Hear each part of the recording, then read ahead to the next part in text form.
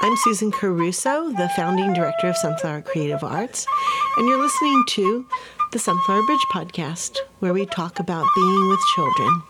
And my name is Lindsay Mills. I'm the co-creator of Sunflower Bridge. Take a breath and smile with us.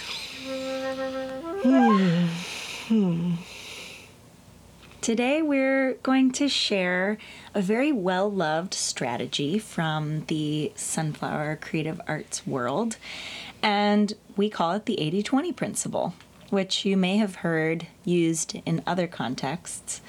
But the way that we like to think about it is really relating to giving yourself permission not to be perfect.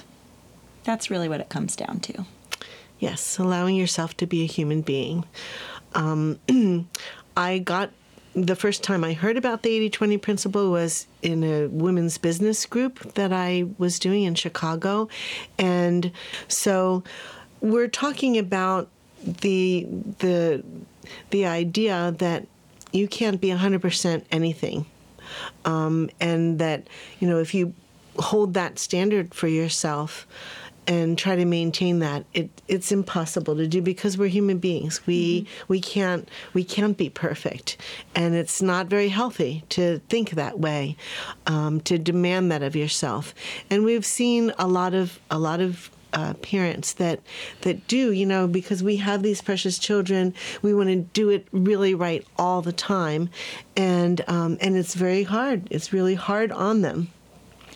Yeah, and I would also add that in the last 3+ years that we have been running the Sunflower Bridge program with parents of this generation, we've really noticed that the level of social media and advice coming at parents from all directions really amplifies this effect of pressure to show up as perfect all of the time. And it's because the images of family and parenting that you see a lot of times on the internet are those curated moments, are those happy-go-lucky moments when it looks like everything is perfect. Right. But we didn't get to see the messy 10 minutes beforehand staging the photo. We didn't get to see when it fell apart seconds afterward. There's all this that we don't see in those depictions. And so it has become a part of our mission with Sunflower to let these parents see the mirror and see, look how much you are doing. Look at that 80% of the time that you are really showing up for your kids. And how can we focus more on that than the 20% of the time when you haven't had enough sleep or you haven't had any protein or whatever it might be that day? Yeah, so if you think of that, break down a day or a week into when you are really being the parent that you want to be, the person that you want to be. And that's 80% of the time for most of us. That 20% is where you make your mistakes, where you don't say what you wanted to say, where you might yell or just do any kind of thing that isn't optimal in your mind. And that's called being human. That's where we make our mistakes, in that 20%. That's where we learn the most. And not only are when we give ourselves permission to be human and look at that 20% as important to the 100%, we're modeling that for our kids too. We're modeling that acceptance that, you're not going to be perfect all the time. And that is such an important part of this conversation. I have seen so often a mother who yells once and then for weeks afterward will berate herself, feeling like, oh my gosh, I ruined them. I did that. I just messed it all up, and that's it. My one chance to be a good parent is gone. And we can say, I think, from the space of calm where we're talking right now, that's really a little bit inflammatory and unrealistic. And yet that is really where our minds go so quickly. We are conditioned to judge ourselves when we fall short of however unrealistic the expectations we set are. I think especially when you're a first-time parent, too. Absolutely. I know when... So important. Yeah, you put everything into this. You've studied, you've gathered all of the information, and you just want to do it right. Mm-hmm. I remember when my oldest son was a baby, I nursed and I ground up my own baby food. I mean, the distance. I totally did all of that, and I was walking with him. He was in the stroller, and stopped at a fish market, got fish, and I'm over there paying for it, just, having had my body turned a little bit. When I turned back, there's my child who never had a candy or anything, no sugar in his mouth, with a candy cane sticking out of his mouth. Oh my goodness. I just about had heart failure because I did feel like that. I felt like, oh my gosh. Where are you? I did all this. No, you know what? I didn't even think about how it was you to me. You immediately blamed yourself? Yes. Oh my goodness. Yes, and he was, but I looked at my little guy,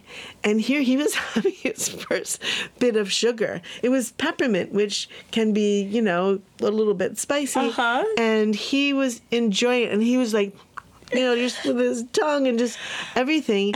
And I had to just let it go, I had to, first of all, it was done. There wasn't anything I could do about it. You can't take back that moment. And I don't think right at that time I realized how hard I was being on myself. But I started to really see that, you know what? It's not going to be perfect all the time, and it's okay. Mm-hmm. Can we say that to ourselves? It's okay. I'm not perfect all the time. And for parents, you lose it. You do, your 20% shows up. You apologize. You say, oh, that's not what I wanted to do. Oh, mm-hmm. I'm working on. I'm trying.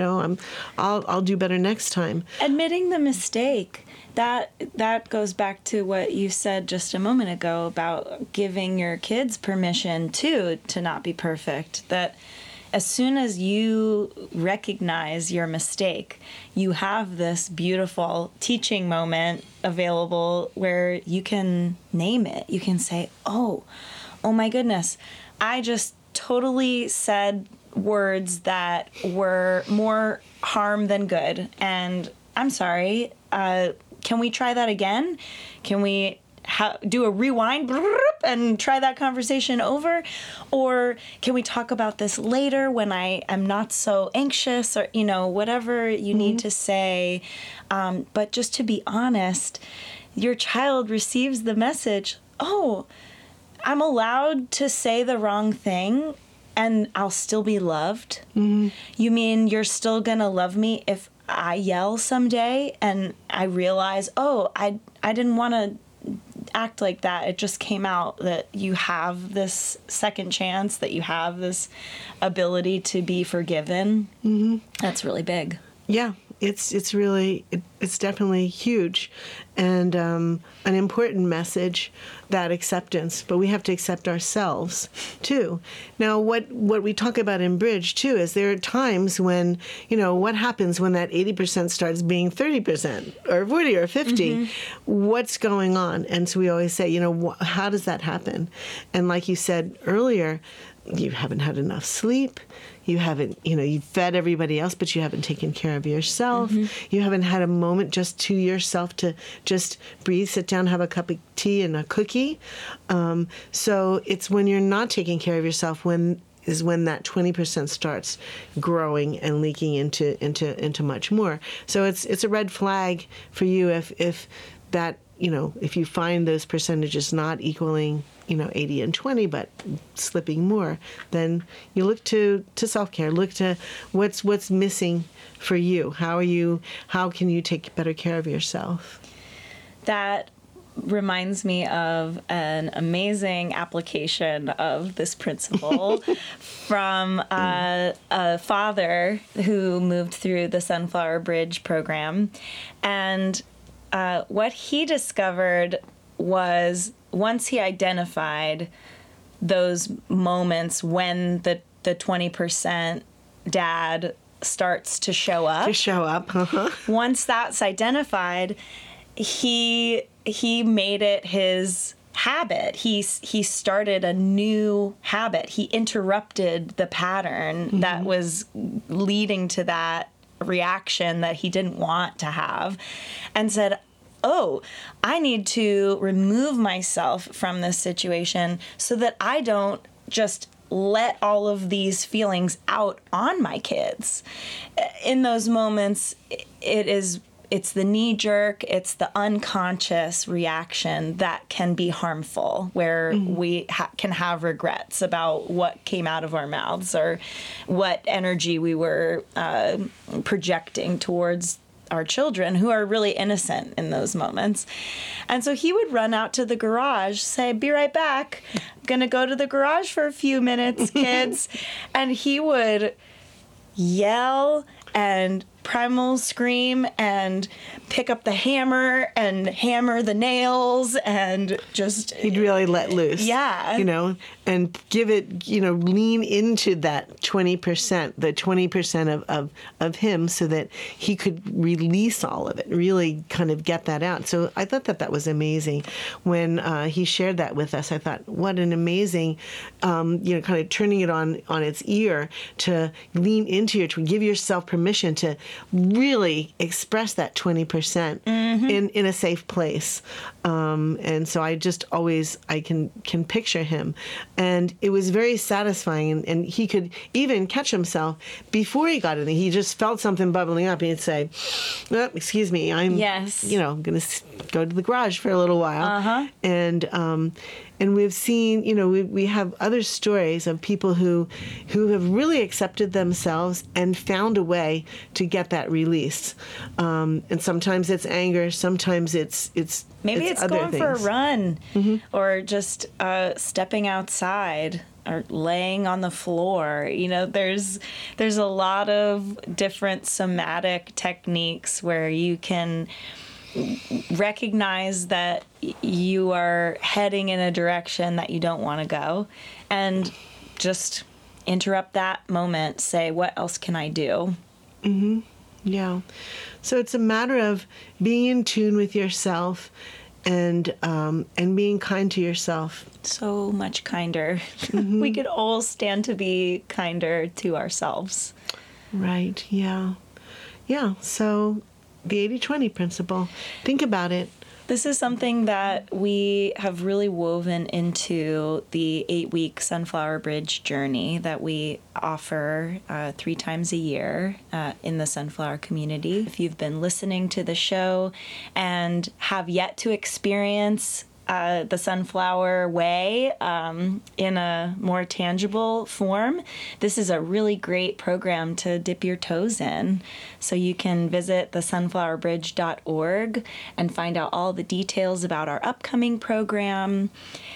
We have just seen the impact of a group of families gathering, either digitally or in person, but having this dedicated space to name moments like when you're in your 20%, when you're not being the parent that you really want to be, having a safe environment to say that out loud and have your peers reflect, yeah, that was me 2 days ago. Exactly. Yeah. Is so just the best medicine. Yeah. To have that community, to have that sharing, to really see that other people are right in the exact same spot that you are, and to feel safe enough to share that, to share those feelings within a really strong community of up to 6 families that are building that relationship.